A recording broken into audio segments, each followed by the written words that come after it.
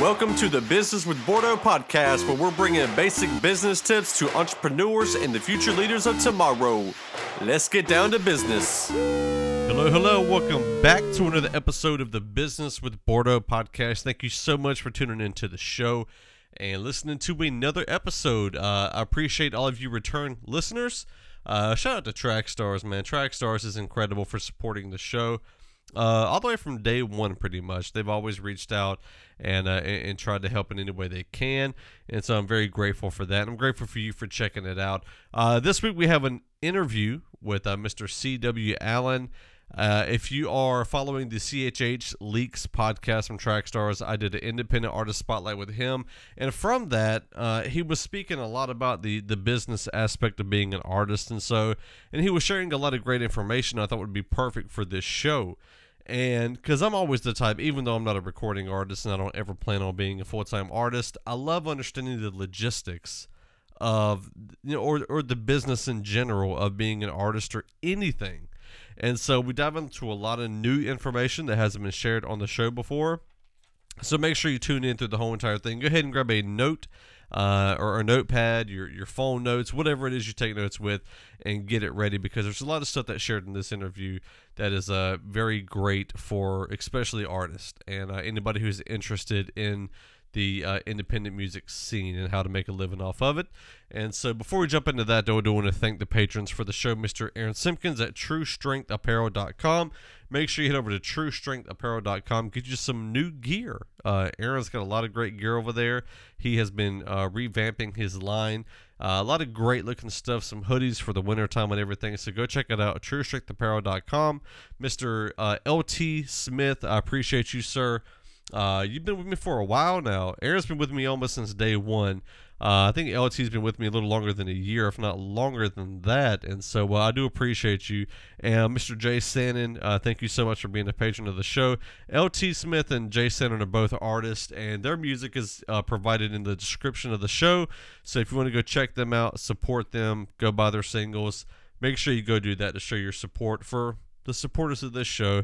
If you want to be a supporter, head over to businesswithbordeaux.com, and you can sign up over there. As low as $1 a month, $3, $5, and there's also a $10 Patreon package, and that'll be an actual a monthly 30-minute chit chat talk to help you get some ideas and stuff for your business, and anything I can do to help with that. So anyway, so that's it for the formalities. Let's jump into the interview here with Mr. C.W. Allen. Alrighty, welcome back to another interview here on the Business with Bordeaux podcast. I have with me a special guest. If you are a follower of Trackstars, you already know this individual. I did an independent artist spotlight with him where we talked about his music career and his music.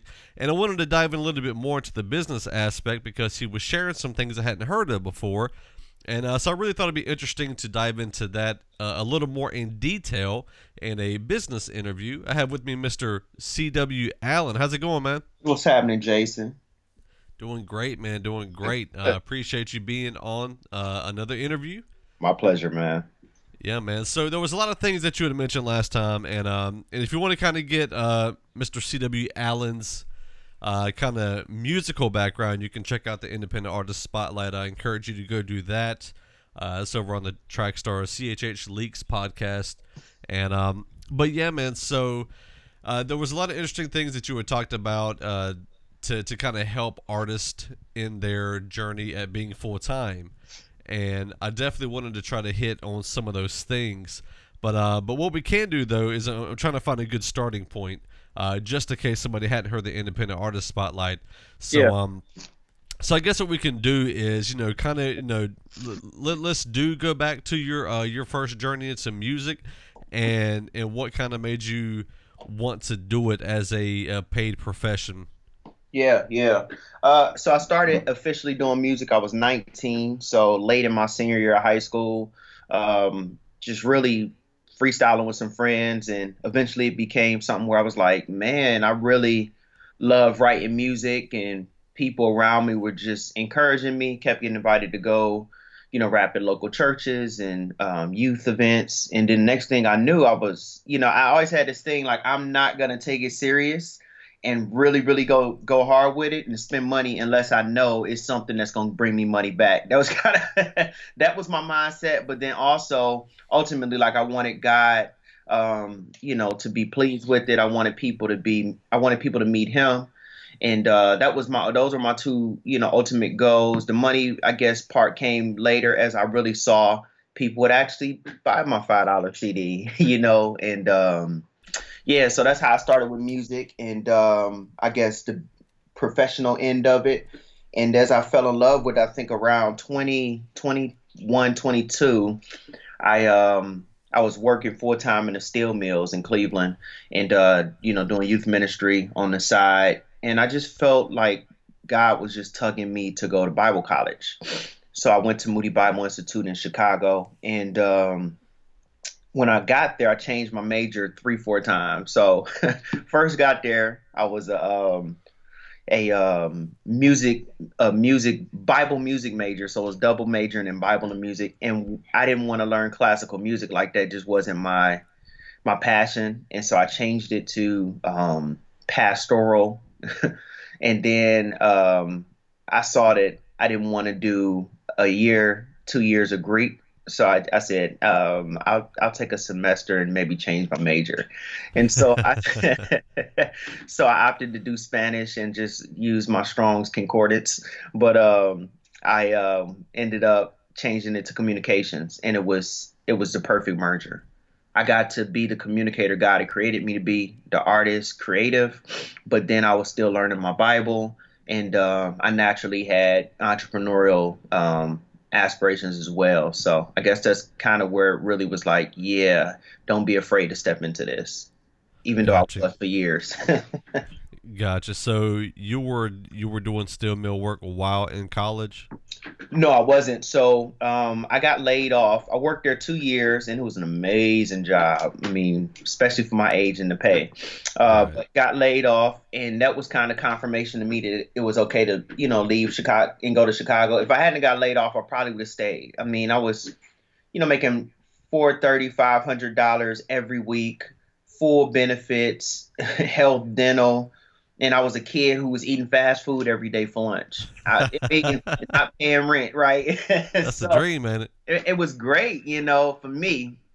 And if I had that continue, I probably would have never went to school. I probably would have stayed in my head and been like, yo, let's just stack this bread or whatever. But God, I'm thankful that He did that. And I got laid off. The steel mills had kind of closed for a moment, and lay off a lot of people. And 2 months later, I was heading to Moody in Chicago. Gotcha. So what was your initial reaction when you got laid off? Was it, were you kind of upset, angry? Were you okay with it? Looking forward to the next thing? What was your mental state?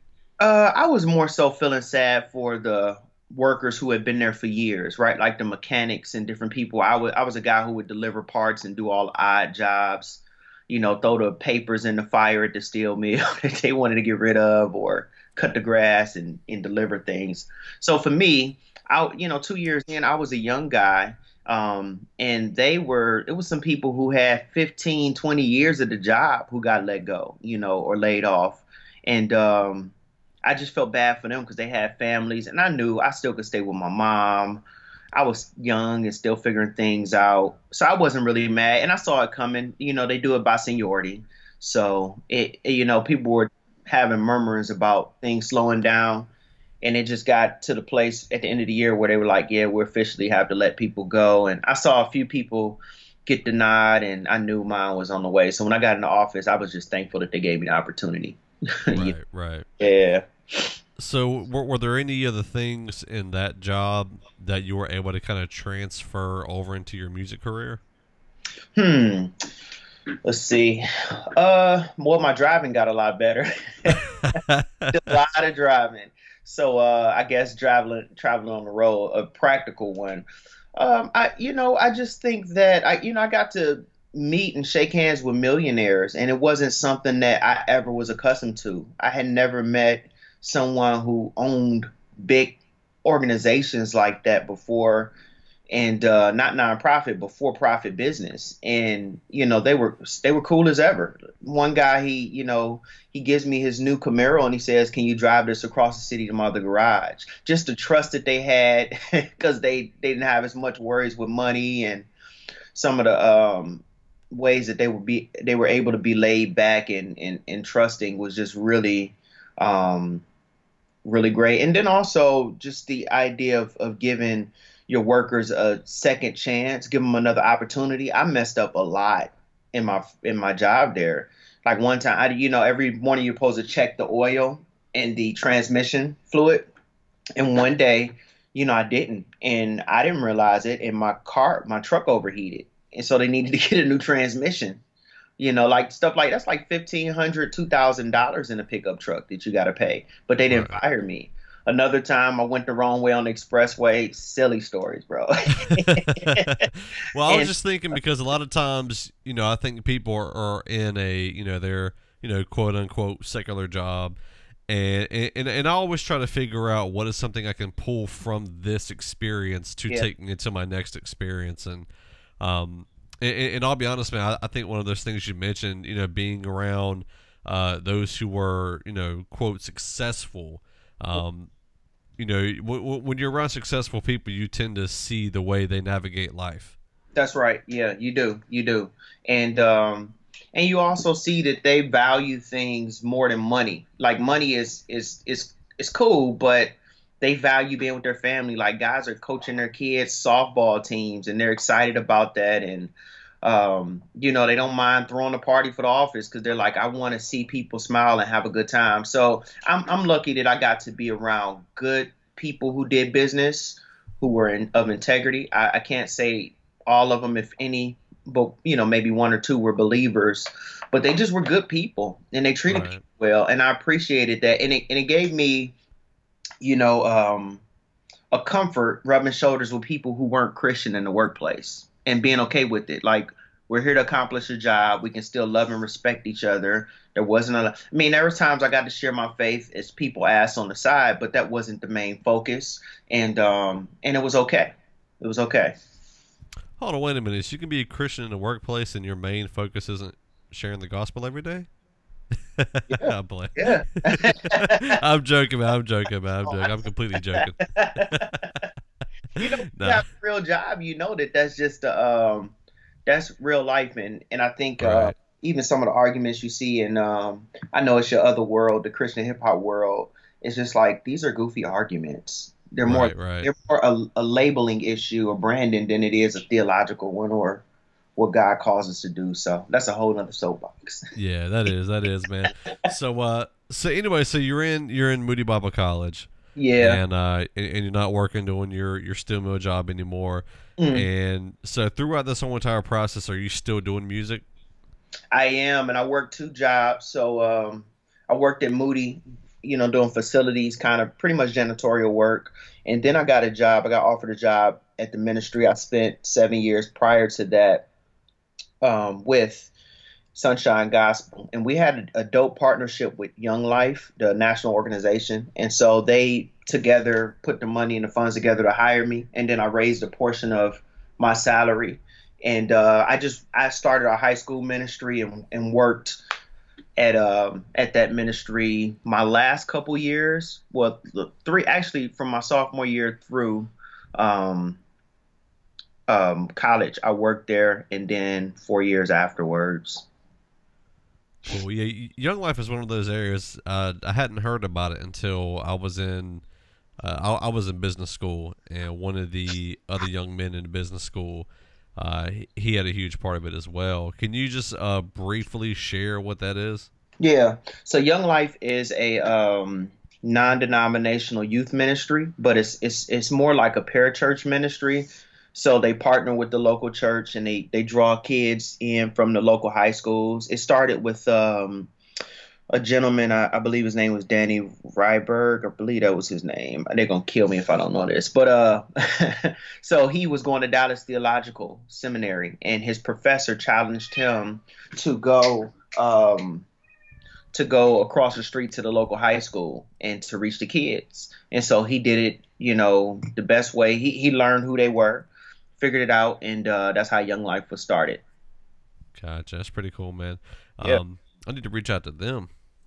Some of these folks I got to reach out to and get them on the show as well. So what's kind of your next step toward your professional music career at this point? Yeah, yeah. There are a few things I want to see. So when I started, I was tasked with creating a mission statement and a vision statement and vision points. My mission statement is to create unforgettable hip hop shows and content for people in the urban context. And so that's just, urban context doesn't necessarily mean like in the hood, but just the city in general, creating music for them, unforgettable shows and content. So that could be writing, that could be podcasts, all of that stuff. By vision points that I wanted to see is one, I wanted to create the unforgettable shows. So what does that look like when it comes to aesthetic? All of that, the touring base, all of that. I wanted to help other Christian artists grow in their faith, craft, and business. So, some are outstanding with the faith part. Some are outstanding with the craft, but most aren't outstanding with the business, right? And Right. if you don't pay your taxes, you're going to get sued. You're going to be Lauryn Hill, Wesley Snipes. So, how do you surround yourself with basic business activities that become effortless so that you can focus on what you love to do, that's create music and travel. Then the next portion, I wanted to create jobs in my local context. So I'm projecting that'll be, 3-4 more years out, outside of, any like small seasonal type things that people do for me, contracted work. So yeah, I wanted to see those things happen. And I am into the first two and hoping to near the third as I go. But those are what I'm trying to do in the near future. Right now my main focus is home, so I have to get to a full-time salary. That's what I want to see happen. At least get back to where I was when I left my job a year ago, and make sure my wife is happy. That's important, man. That's important. That's Extreme. Yeah, I think one of the things I just want to mention real quick with anybody in any type of venture, not just music, is always make sure your wife's on board and always make sure she's happy throughout the process. That's right. And I wouldn't be doing what I'm doing unless my wife saw that it was time. Like, she really pushed me over the ledge in a lot of ways. And I knew it was a God thing because that's not her personality. My wife's, she's grown to become more laid back. But she's the baby of the family, so things are taken care of. Both her parents are stable 9-to-5 workers. Just dad just retired 6 years ago. Mom is about to retire. They're doing well. Her sister's a nurse. So for her, the motto of an artist is just like, that's crazy, and that's not comfortable or stable. But for her to say, hey, let's do this, let's figure it out. I see, this in you. It was just like, whoa, that if you don't have your partner behind you, you're gonna struggle. I was in Dallas on a tour, and when I was there, we were at the studio, and it was a really dope setup. Like, the lady who ran the area, she was like a trapeze artist in the circus. And so apart from being super cut up, she was an amazing businesswoman. And I looked around and I said, how do you must have a really supportive husband to make all this happen. And I'm always the guy to say the wrong thing at the wrong time, unfortunately, when it comes to relationships. And she was like, what makes you say that? And I'm like, well, I know you have to have someone who really supports you to pull all of this off, to be away from home, because she was renting the building out all the time and it was beautiful. And she goes, well, actually, we're about to get divorced. And I was like, wow. Oh, shoot, I did it again. No. And she goes, it's okay. We just grew apart, And she said the business part was a big part of it. He didn't support what I'm doing here. And we just had no cross intersection. And I was just like, dang, that's heavy. Yeah, it's really hard to, kind of be happy in a relationship when you don't understand each other's purpose and agree with each other's purpose. Right. And so that's always difficult. So So when it comes to kind of the, you talked a little bit about the business portion that a lot of artists don't seem to understand or really focus on. Can you mention some of those important areas that artists or anybody kind of really needs to make sure they understand before they, dive into it? Yeah, yeah. I currently live by the 80/20 rule. And my 80/20 rule is not the missionary one, but it is the idea that 80% of what you do, some people probably would say 80% of what you do is business and the foundation, and 20% is getting to have fun doing, what you actually are gifted in doing, making music and performing. So for me, every week I start my week off, usually Sunday, early Monday, looking at everything that I have to do. I make a big old list on my whiteboard, and throughout the week, I'm crossing off activities. There are things that take 2 minutes, and there are things that take 20 hours. And the things that are quick, I try to get those out the way first. So I read this book where he talked about if you have something that you can do within 2 minutes or less, do it right away. So don't delay it. So if it's an email to answer and it pops up and you can answer it right then, do it. Versus I'll get to it later, because then you stall, delay, you might not get to it. So knowing those things that are within grasp and knocking those out, it's kind of like credit. I was talking with my wife. You can look at your debt, and you can say, I got a credit card here and a car payment here.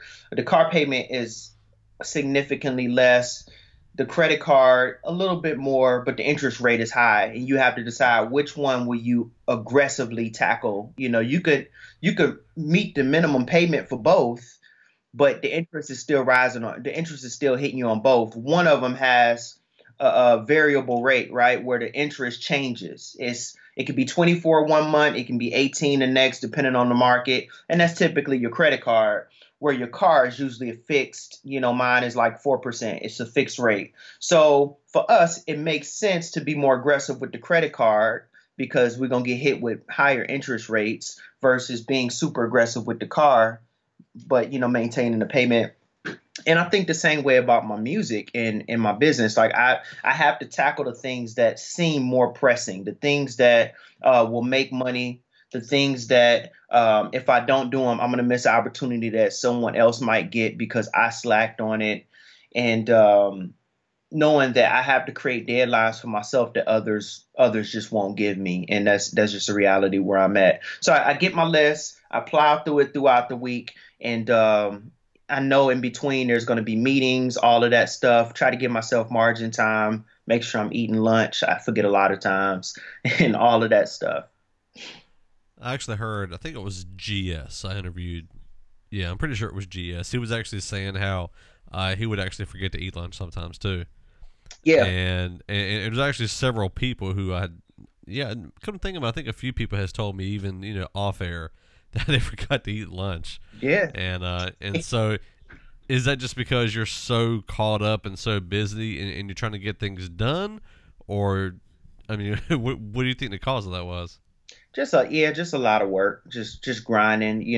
I'm by nature, I'm a person who, when I started, I want to get it done there. Like I don't want to stop. And part of that's probably because I was a freehand artist for years. And when I started a picture, you don't stop the picture till it's finished. So the idea of stopping and starting back is actually a new concept for me, and I've had to do it with music. I've had to do it with work, just to say, nope, got to cut it off. My wife's here. I need to give her some time. I know she's stressed out from her job, and I need to be there to just, even if it's watching a TV show with her. So just learning how to stop and actually make it happen. And the same with lunch. Get up, go. Like yesterday, I had to take a second and say, hey, let me get this stove started and cook this salmon and broccoli. I need to make it happen, or I'm gonna be eating out every day or not eating at all. Right. That sounds like a bodybuilder meal. Well, I'm trying to get it. I'm trying to get it right, Jason. Okay. That's what it sounded like. And trust me, I looked into it. I know, man. So I did forget to ask, and I gotta say, it's kind of hard to talk about to have the similar conversation twice, because I can't remember what we talked about last time and this time.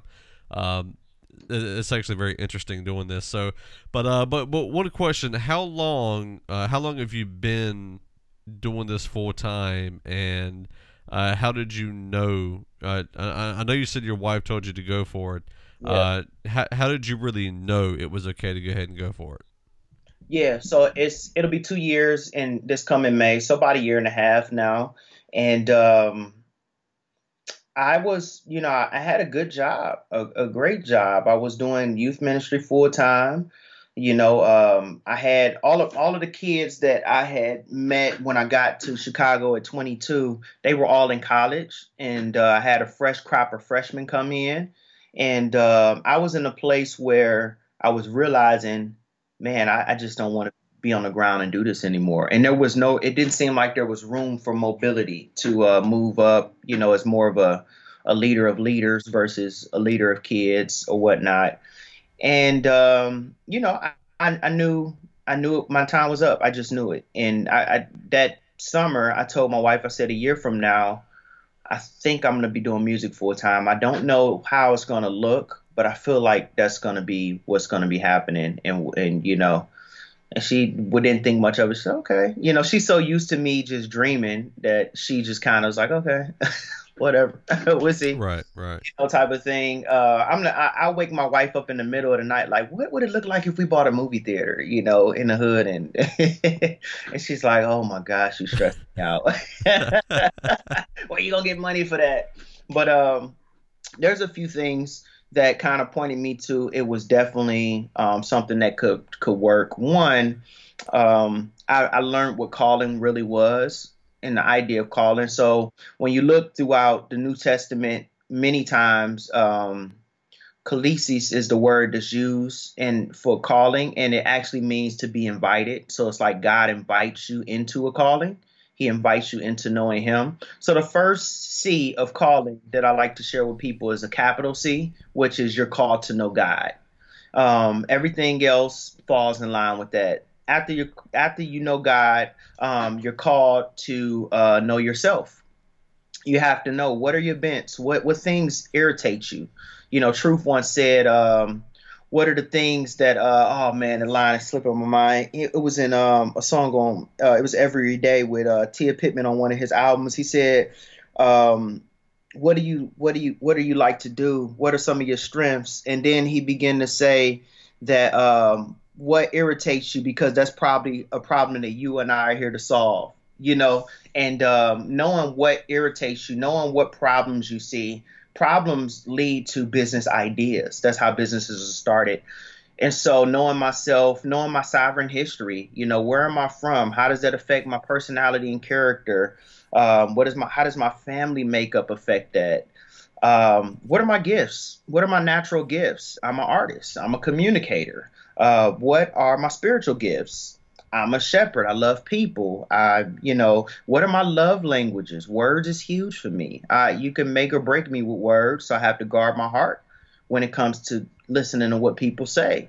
So, knowing who you are and the history that makes you up is really huge in your calling. But then after you know that, you know what you're called to. So based off your gifts, talents, what you do, don't do well, you can kind of gauge some things that you're passionate about and know what God is calling you to do with your life. And callings change with seasons. And so I'm very well aware that I'm doing music full time now, but I very well could be a manager tomorrow, or a business owner, just strictly a business owner, or pastor. And that's okay with me. But God opens and closes the doors like he did on my youth ministry. So as I examined myself, as I knew God, as I saw that this passion for music and business wasn't dwindling away, it was just getting stronger, it was clear to me that I was called to. And the last portion of calling is this call of being affirmed by your community. So people who were close to me would affirm, like, bro, you dope. Or, we see this. And people would call and ask me to do shows.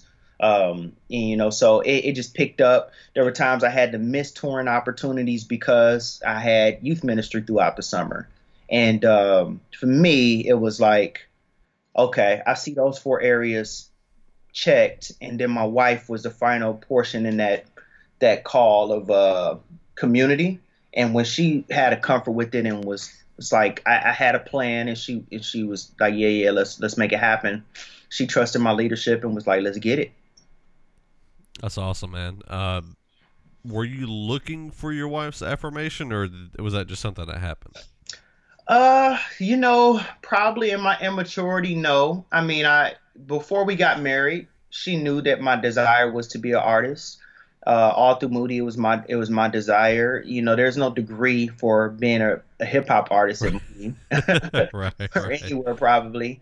But she's always seen that in me. She's been a part of it. She's seen it touch people. She's seen it touch me, and I think that she kind of knew that that was what came with the package. When we got married, I told her, I said, I may never be able to buy you a humongous house or upgrade your wedding ring every few years, but I can tell you, you'll have a life of adventure, and we gonna love God. And she was like, okay, well, I'll be your wife. And so, knowing that, I kind of already had a good gauge that I wouldn't have to fight her on it. My wife is a very sensitive woman. She has a great spirit, and she trusts me. We were kids when we got married. Well, when we met, my wife, came into college. She was 18. I was 22, and we got married 2 years after dating. So we got to know each other for a while. And I'm 25. She's 21. So all of my wife's significant growth is with me. I've watched her grow up literally out of high school. So she watched me grow up these last 10 years, being in a relationship. So for me, there's already a trust there. One thing, this may be a little off of the business spectrum with the marriage piece, but me and my wife, there was, and this is not everybody's story. So if it's not yours, it's not to condemn you. But so me and my wife didn't kiss our first year of dating. And then when we did kiss the second year or whatever, there still was no touching the areas we shouldn't. I didn't see anything that she had until the honeymoon. And I think that right, I think that breeded a certain trust. And my wife says it to this day. There's a certain trust that I'm gonna put her before me. Because I was thirsty, but I wanted to honor God and I wanted to honor her. And I think because she's seen that in my track record with it, that she knows in what I'm doing with my business and my work, that I'm not going to jeopardize the family. Like, she knows I'll work at McDonald's if I have to, but I'm going to try my hardest not to. Right. So it breeded the trust. Yeah. Yeah, that's good. That's good. Trusting, having that trust in a relationship is one of the first things, and that grows over time too. It's crucial. Don't hire your wife out here eating noodles and because you feel called and the records ain't selling. Music does not make money. Music does not sell. It's other things around music that sells. Yeah. So, and just kind of talking about that, I heard I was listening to some teachings from some of the vets in CHH, and one thing that Jason said, he said nobody actually pays you to preach the gospel. They Right. pay you to entertain. That's right. That's right. So, can you just kind of talk about that portion a little bit? Because I think a lot of times, people think about, well, my music is it's just sharing the gospel, but there's anybody can share the gospel. You can hear the gospel anywhere. People don't pay you just to share the gospel. Yeah. Talk about the kind of important dynamics of being an artist in doing that, and how it might be different from just talking or speaking. Yeah. There probably isn't as much respect for it a lot of times. So, when you're dealing with, you got churches, you have venues. Venues typically know what you're bringing, what the deal is. As long as you got your ducks in a row and your papers in order, they're going to respect you, and you can agree upon a price, ticket sales, all of that stuff. But then there's and we could talk about hard and soft tickets as the podcast progresses if you want. But then there's, church venues. Typically, they don't understand the process. And not just that, there isn't really a high level of respect for artists. So I had a situation here locally where pastor seen me rap at Outreach. Afterwards, he said, man, I didn't know you were around here. This is great. I would love to have you at our back to school drive that we're doing next week. Now, I've made it a policy. If you're local, I will not tax you. I will not like I'm even willing to come for free if you'll cover my gas money. Like that's just give me $20 to get across the city and back or whatever. And so I because I feel like that's my gift to local ministries and events and things like that. And so he hit me up and he said, he's like, okay, yeah, brother Allen, I would love to have you out. How much do you charge? And I said, well, in the city, you can give me $100. I'll drive over, do a set, all of that stuff. And I'm thinking, that's gas money and that's not even minimum wage, like if I do an hour set. And so he said, okay, well, let me get back to my committee and then I'll let you know what they say. And I'm thinking this the head pastor of the church, running this outreach in a black church that pastor don't take cues from people about bringing an artist to an outreach. Like that's just not typical. So I knew he was kind of the money was issue. And I said, don't let money be an issue. Like I'm willing to still come, and he expressed, I want the young black guys to see you in the community and this and that.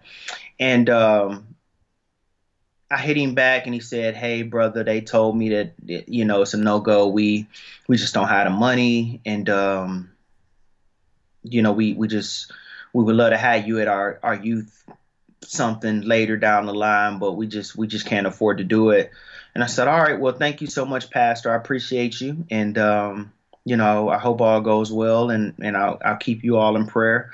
And the reason I didn't buck back and say, well, you know what? I'll just come for free. One, because I think he tried to bait me to get me to say I'll just come for free. But then two, I realized that the gospel is going to be preached whether I'm there or not. Period. Right. And God's word is, and his spirit goes far beyond me rapping on the mic. Like I'm no one's savior. I'm not the key to people meeting Jesus. So if I come or if I don't, if it's a built-in event already, it doesn't make or break you. And so knowing that, and then my wife saying, hey, we could be spending time together, today. This is my one day off. It was just like, it was a no-brainer to me. Like if he had said, yeah, we could do $50-$60, I would have came, no problem. But he didn't. And that's where I know that there's a difference between entertainment and the gospel in a sense of, yes, I'm going to share the gospel as much as I'm allowed in the venue. Like I want to be wise of that too. But, he wanted an entertainer. He wanted me to come and do a few songs. And he was the pastor. He was going to share the gospel. He probably had people doing that in between. It's a predominantly black church. And so, well, there's a cost to this. I have to practice. I have to load my car up. I have to pay, I have gas. I have time away from my wife if she doesn't come. And, I weigh those costs and everything. Yeah, I think. Oh, sorry. You good. I was just going to say, I think one of those things, and it's something I heard Bizzle say, he was talking about, people don't appreciate the time you're taking away from your family in doing anything, whether it's recording music, writing music, performing, traveling, all of that stuff takes a toll on the family. And so when people complain about the price of anything, they never take that into effect. Unless it's TV takes, right? Unless it's a well-known, because there's a certain respect that's given to a speaker or prolific speaker or pastor, right? If I do speak a lot, if I branded myself that way versus hip hop artist first, I probably would get even more opportunities if I said I'm not gonna rap, I'm just gonna speak. But there are places like down the street from me, there's a big church, excuse me, and they paid like 40 G's for Yolanda Adams to come and do like 4 songs, like wow. 4 songs, right? And then my friend's wife, they didn't want to give her anything. No, it's Mary actually, and they didn't want to give her anything, and because she's local. And her husband bucked back on that, and they gave her a little something like $200 or something like that. And she's a classically trained opera artist who teaches at a college, who teaches music theory and singing at a college. And it's like, what? Like she's not worth the money just because she lives near here? Are you serious? Like you just paid such and such 40 G's. You kidding me? And so people will take advantage of you and people will pay for what they want to pay for. And so if you don't respect me and what I do, it's just not fair. And I think that's the thing that bothers me the most is not that you have to meet my price because that's negotiable. Not that I'm trying to make millions of dollars, but just do you respect me and care about me as a person and an artist the way that you would your favorite artist or whoever? Do you care about, if it's a youth event, right, which isn't typically my niche, but if it's a youth event, do you care about your youth enough not to just throw the Fender kit out there and bring a rapper out and say, go kill it when they're watching people bring out big stage. You watch Lady Gaga or somebody on TV, they got for one song, they got the full setup and you just brought out a Fender kit. Right. You know what I mean? Like, yeah. Or won't spend $15 to go see Lecrae. It's just like, come on, man. Yeah, I think whenever it comes to the booking and the pricing and all that stuff, I think in a sense churches still do kind of sort of operate with the business mindset. Who's going to put more butts in the seats? That's true. Who's going to bring more people in the door? Sure. And especially and I guess I guess outreach is probably a little bit different from huge concerts, and yeah. But I've definitely seen where. I've heard of some crazy prices for bigger name artists. Yeah. And it's not that they have better music. It's just they have more reach, no pun intended. Yeah. Right. So, and that's just the way it is. But, yeah. And I think that's one thing that the church is still working on to this day. Yeah. Is that. And, me personally, I think it's fine to pay somebody what they're worth, what their value is, especially, if they have companies and organizations they're paying for. That's right.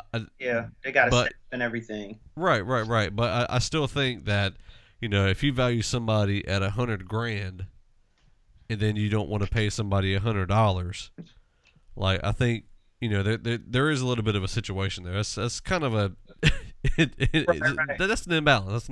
Yeah. Well, and we have to be wise too and know our market worth. Like our market value. A lot of people don't know their market value, but as I'm planning out my next year, I'm trying to venture out into some cities that I see are on my playlist, and my stream counts that I haven't been to, but I see people are consistently listening to music there. So I'm trying to do a show, but I have to ask myself, are these numbers justifiable for doing a show?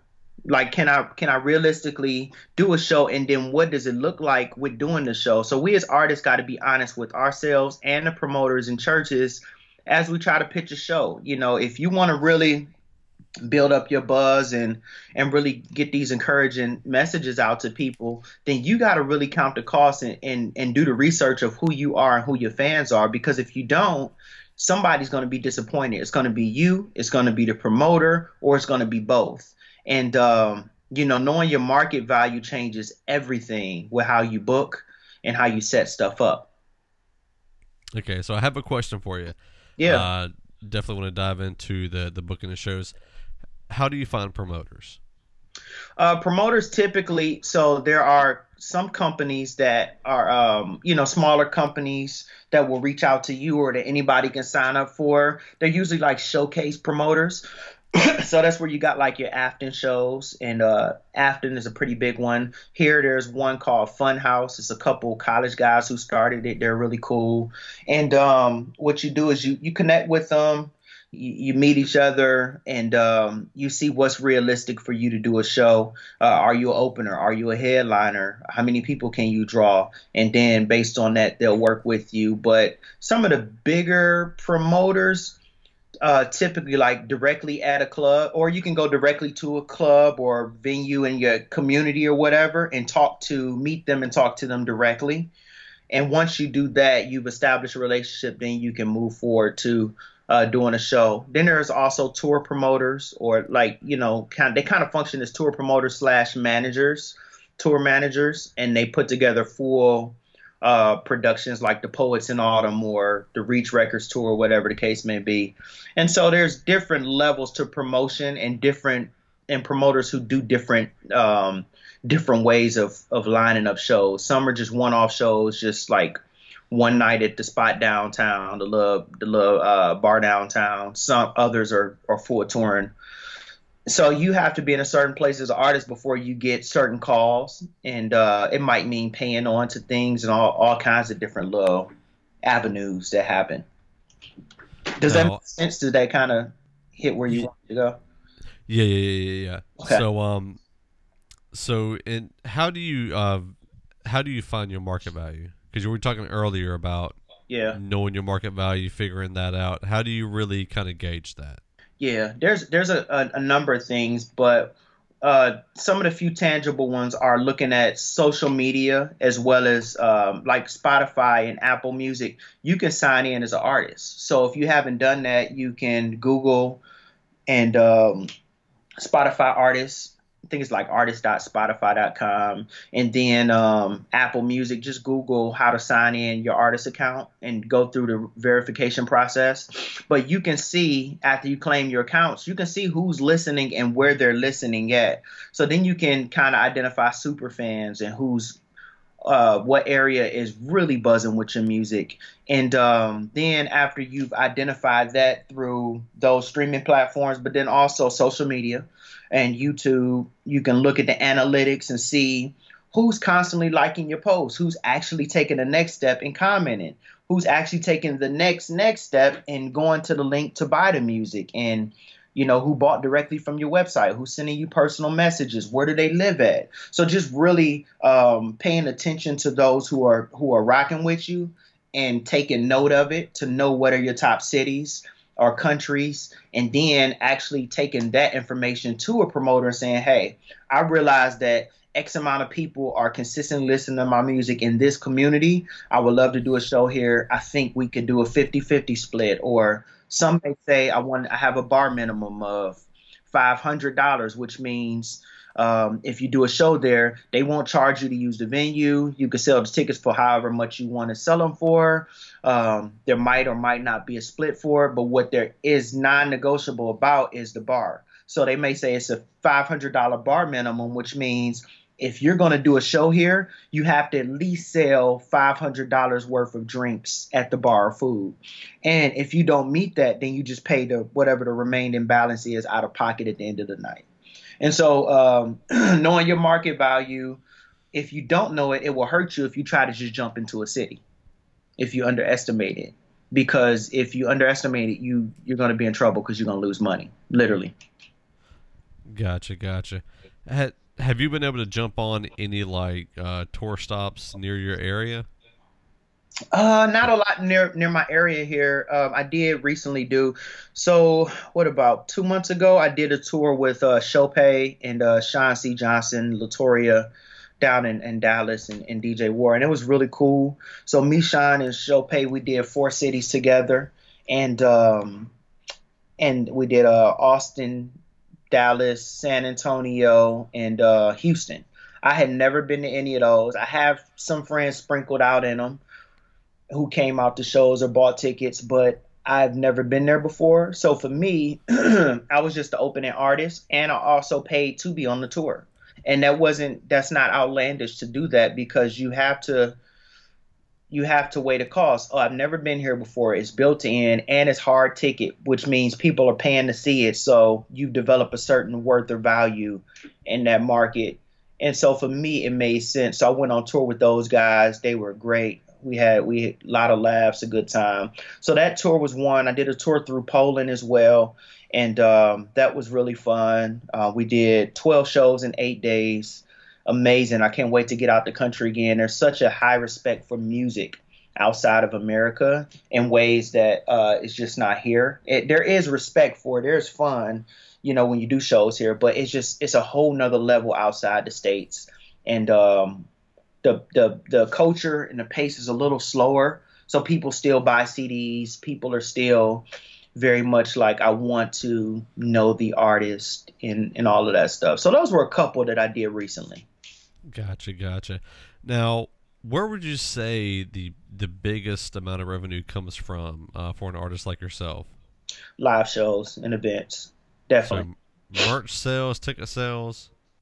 I look at my salary as so when I did the Sunshine Young Life partnership, my salary was split up into three parts. There was me who raised support, Sunshine who gave a portion of my salary and then the resources necessary to fulfill my job, and then Young Life who gave a portion of salary and training. So I brought that model to my music work, and so I have a organization that I'm technically on paper as a missionary through Artists in Christian Testimony International. So I raise support through them. Then I have my live shows and merchandise, and then I'm sorry, my live shows, and then merchandise is my third one. Is my third peg in the in the three peg chair.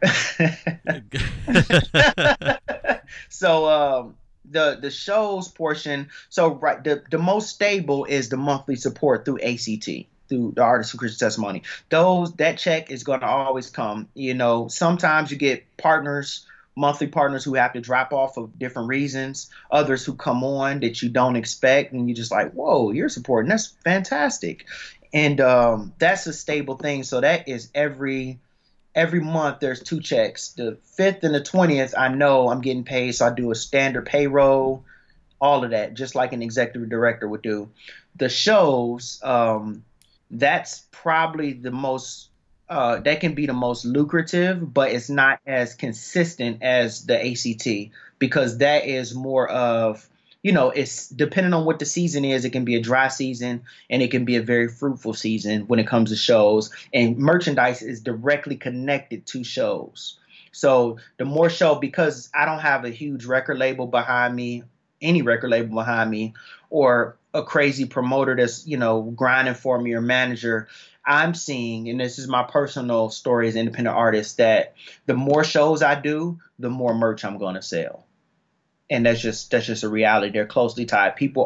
Very few people go on my website and just buy a hoodie or whatever. I haven't built that line up. Right, right. Now, a little more detail with the merch because I'm trying to think of everything an artist would need to know to get started. So aside from reaching out to, what was it? You said ACT? ACT, yep. Artists in Christian Testimony. Okay, and what was the other organization? It's just ACT, and then my personal shows and the merchandise. Okay, cool. So, so as far as merchandise, where do you get your merchandise made at? Yeah, I've been using a company called Stickers and More. They're right out of Indiana. They do free shipping and they make great, comfortable clothing. So I've done some hoodies and some T-shirts through them. There also was a local company here called King Lizzie. They're not in existence anymore, but they were really using the funds to pour into kids in the Humble Park community. And so I went with them for years until they closed down. So I would love to. And I've also used there's one called Custom Ink, and they do all of the wrestling T-shirts for personal wrestling brands and things like that. You go there, Hulk Hogan is on the wall, and you know DDP and all that stuff is crazy. So I went with them for a while, but it can vary depending on the price. I have to look at the price point, but Stickers and More is a pretty consistent one with clothing. With disc, I haven't bought as many. Actually, my new EP, I haven't bought any discs, and I don't know if I will. And I usually just use, like, there's Easy Disc, which is really cheap but really good quality. And then what's the other one? Not CD Baby. CD Baby has a partner called Disc Makers. Disc Makers is one I traditionally used over the years before I used Easy Disc. Gotcha. So were you just not selling the disc? What was your reasoning behind stopping that? Yeah, I saw it took a hit, definitely. I mean, I'm still one of those artists who actually does still, you know, make some money off of CDs. But what I realized, I had a talk with Esso when I was down in Texas, and he was talking about the reality of embracing streaming and how even though it doesn't make a lot of money up front, it is consistent. And then, you know, versus somebody paying $7-10 for a CD and you never seeing revenue again or being able to track metrics or anything. Streaming allows you to track metrics, for your market value, all of that stuff. But then it's a continuous flow of money, even though it's a little bit of money. And it also there's different sites out. Like there's one called Royalty Exchange, and basically what happens with Royalty Exchange is you get to a certain amount of streams and things. You can if you've made more than $1,000 a year, they can appraise your catalog. And what happens is they'll appraise your catalog just like they'll appraise a house or a wedding ring, say how much it's worth, and then they'll offer you X amount of dollars for X amount of years to lease your music. Now, that's a great deal for some people. So if they say, hey, we value your catalog at $300,000 and we want to give you $100,000 for the next 3 years to use your catalog, but we get to use the music, we have the rights to it. We're going to make the money off of it. After 3 years, you'll get all of those rights back, but we'll give you the money up front. For some artists, that makes all the sense in the world. Like $300,000 in your pocket, you can do a lot if you invest it and do it well. So it's like that's a layer, but you can't get to that if you're selling CDs and not pointing people to your streams to get them up. Right. So essentially, the company who's leasing your music, they control publishing for 2 or 3 years? Correct. And you get no proceeds except for what they pay you up front? They get the proceeds. Okay, so gotcha. Everything that you would make off of it, they get it in exchange for your royalties during that time period. So it's just a full lease of your music. And right. the new stuff, I believe they wouldn't be able to touch that. You know, so like anything after that deal is all yours. Gotcha. Yeah, man, this is definitely some new stuff I'm hearing, so I'm glad you're diving into all this. What would be some key advice for artists in the business realm? So if somebody was wanting to look at doing some, trying to go full time, what would be some of the main things you would tell them to focus on? Save your money up. Don't spend your money on useless stuff. I got friends who collect Jordans and Kyries and things like that. And that's great. I love tennis shoes. And I wish that, when I was a kid, I didn't grow up in a household where we had that a lot. We didn't have the money for it. So it's like you get a black pair of tennis and you get a white pair of tennis and you make those work the whole year. And depending on the season, you wore one or the other. And so for me, it's not a big deal if I don't have the newer shoes. I just need to be presentable when I go perform or when I have a meeting or whatever the case may be. But don't spend your money on things to try to look good if it's above your means. And what I mean by that, the $120 you just spent on some KDs, you could put that into your savings account to get ready to go full time. So if you have a timeline saying a year from now, I want to go full time with music, but you're not stacking bread up to be able to pay rent and to still do music, then you're going to lose. And I think I underestimated that as well because I didn't get all of the monthly support that I wanted to get with ACT. So I had to work extra hard in getting shows and extra hard and finding little side, hustles or whatever the case may be to supplement my income. Because when you're a full-time artist, you have to think you're not only making music full-time, you're taking care of the house still. So you still have to pay all of your bills. And then if you have money left over, you can get a single made and put it out. And if so, it's not the other way around that I'll make the music and then the music will make money to pay the bills.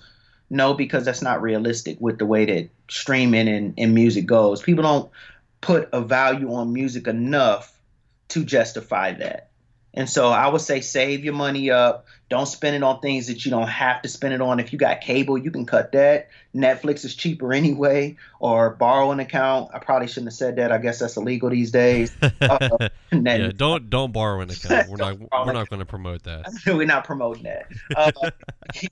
So get it. You can get Hulu or Netflix a lot cheaper. They're like $8 to $10 if you want a family plan, like I think 15 or something. But get one of those, cut cable. Right now I had to cut my Spotify off. I had a free trial, a free month with Apple Music. I did that. That just ended yesterday. It's cut off. I'm on YouTube.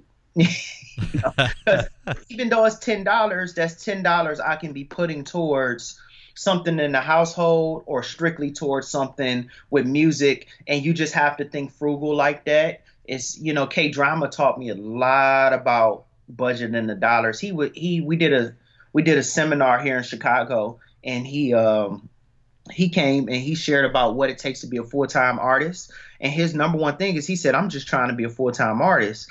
And first I was confused. I'm like, you've been a full-time artist for years. But what he was saying is that he does a lot of other stuff so that he can be an artist. Like, he's making beats and running a label and, doing other things surrounding his art in order to go perform and to make his own personal music. But he's trying to get to a place where all he does is make his personal music and everything else works itself out. He can make a beat if he wants to, not that he has to. And I fully get that. And so that should be your goal as an artist, is where you can actually just be an artist unless you're passionate about some of the other areas. And the only way to do that is to have a little cushion, but then also you want to know that there's a demand for you as an artist. Do not try to be a full-time artist and people aren't streaming your music or people aren't buying your CDs, and streaming numbers don't tell everything. I know some artists who got amazing streaming numbers, but they barely can get people to shows. But there are artists who have very whack streaming numbers and they have an amazing local following that will buy tickets and have bought their CD, so know who you are and know your value before you jump in, and how to support the fam. You got to. Yeah, man, that's great. That's great, man. Who were some of the key people? I know you mentioned Chopay, you mentioned SO, K Drama. Has there been anybody else who's really kind of helped guide you along this way? Yeah, K Drama was a big one. I have a pastor here. His name is Jonathan Brooks. He's a hip hop artist as well. Was for years. He does it on and off. But he really just challenged me to step out the boat. He challenged me to stop being scary. He said one day, he looked at me and he said, "What are you scared of?" I said, he said, why aren't you a full-time artist yet?" And I said, man, I'm just scared. Like, I don't know. And he said, "What are you afraid of?" And I stopped and I said, what am I afraid of? Like, I got my wife's support. Right. We're financially okay. What am I afraid of? And so at that point, I began to take the steps. I started raising support a year before I went full time as an artist. I started planning to be a full time artist. And I would have loved to plan a little bit heavier, but I just didn't know. But it was enough to sustain us where we didn't, rack up a crazy amount of debt and, stress my wife and have her pulling her hair out or anything like that. So he was a big one. When I was at a church plant serving during that time, the two pastors I was serving with, they were super encouraging to me as well. And then those who support me monthly, telling someone you're going full time as an artist, it's just they got one or two reactions. They look at you and they say, "But how long until you get a real job?" And then the other ones will say, "That is amazing, and I see God's hand on you and how that could definitely work, and I want to be a part of that." And those who wanted to be a part of it, they are to this day. And so they have been extremely, extremely encouraging to me.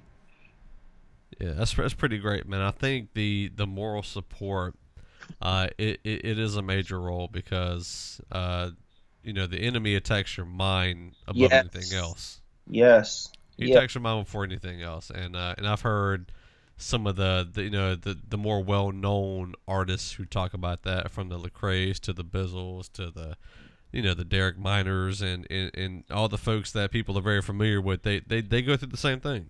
Yeah. Yeah, I mean, and it might not be the same exact situations, but it's definitely a mental battle of, can I keep doing this? That's right. For one reason or another. And so right. Having that moral support, having financial support, obviously, because moral support doesn't pay bills. Right. Well, in college, my our head of communications, he was a professor for me a few times, and guy mid 40s, young cutting edge guy who took the job, and he was super encouraging to me too because he was real. He was real honest. He allowed me to be a hip hop artist. He pushed me into it. There was no major for it, but he verbally had me get to the place where I could say I'm a hip hop artist, and that's what I'm going to be when I leave here. But he was great because he allowed me to create projects around it and write papers around it. And he also was really real with us. Like, listen, you guys are communicators and you're going into one of the most depressing fields there is. Communicators are naturally depressed people a lot of times because it's either you pour out so much of yourself that you're drained and you have to, go back to God to fill that well up, or be in the right community and circles. Weather's a factor for everyone at times, but communicators are just depressed people, and social media and numbers and feeling like you don't add up does not help.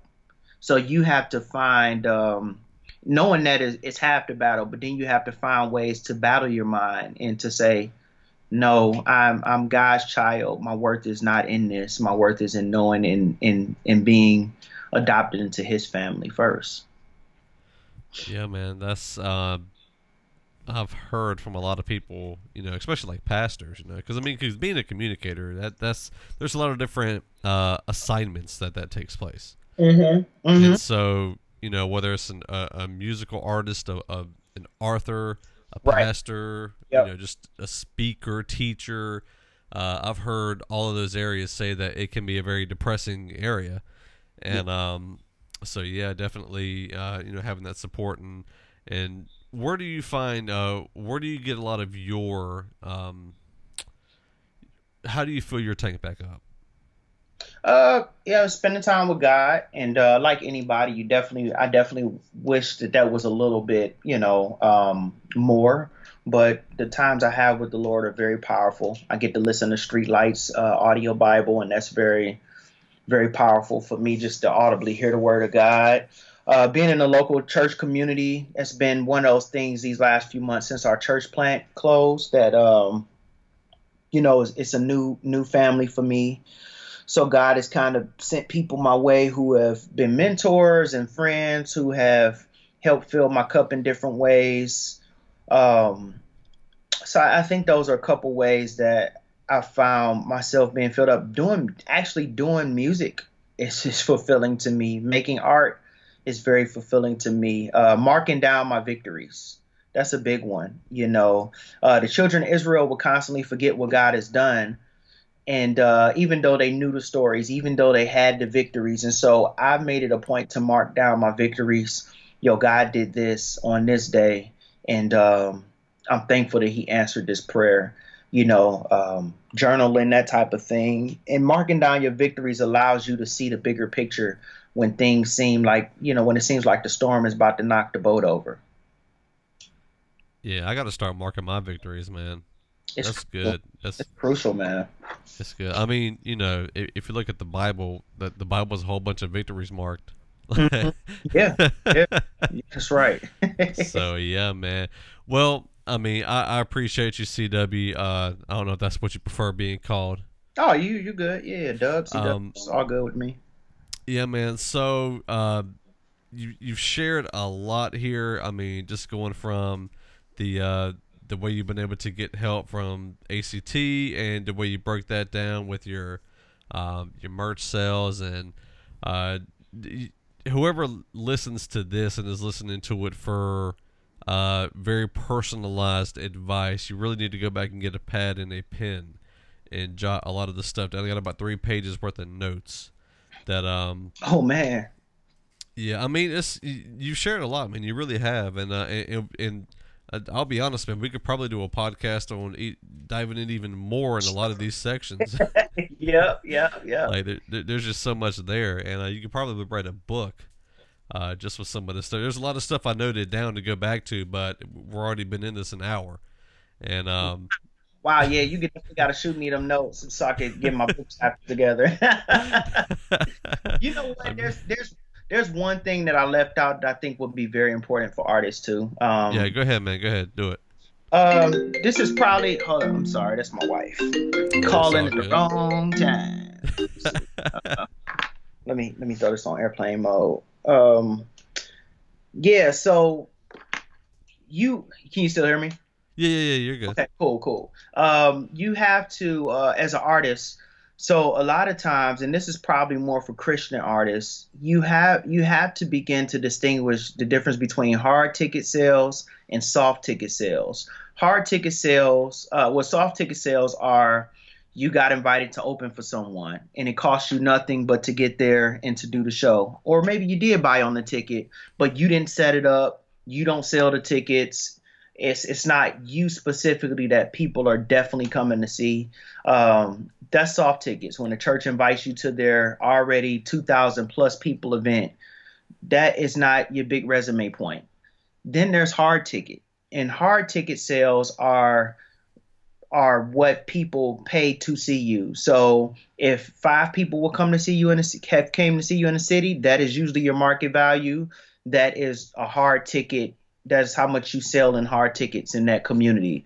Um, we have to begin to think outside of soft ticket events.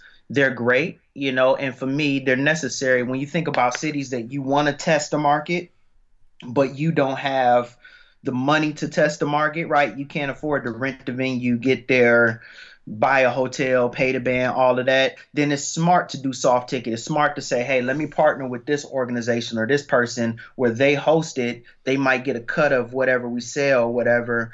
And I just happen to be a part of that. Or let me jump on this church, pastor anniversary and do 2 songs. That's wise because that saved you money to do it that way. And then the next time you can do a hard ticket based off the people who met you or bought your CD or followed you or whatever.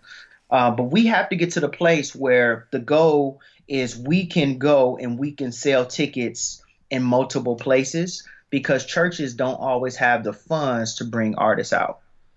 They don't always have the funds to give you the honorarium you need or you desire. So you have to get to the place where you can stand on your own as a hard ticket artist, and the soft ticket events fall in between as one offs or whatever the case may be, as something. See it as the cherry on top versus the necessity for you to survive.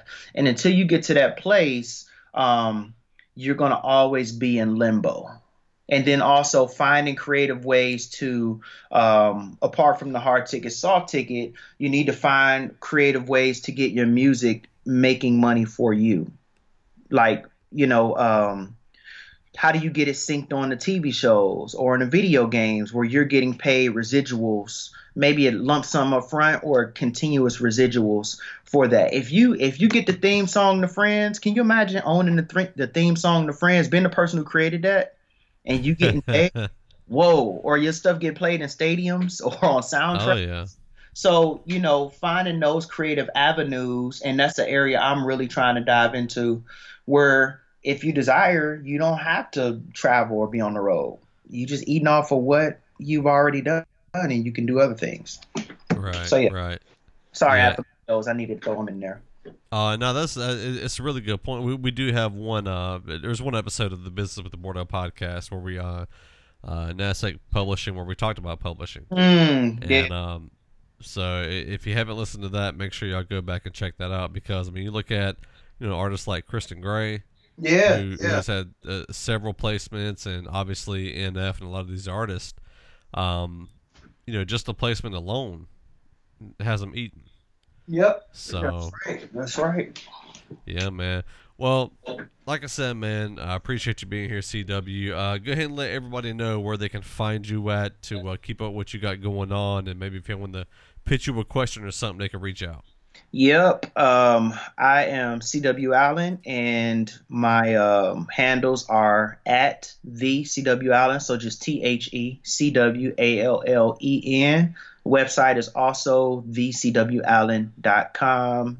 And I'm on all of them. I'm pretty consistent for the most part. Facebook, Instagram are very consistent. Twitter, a decent amount. So get at me.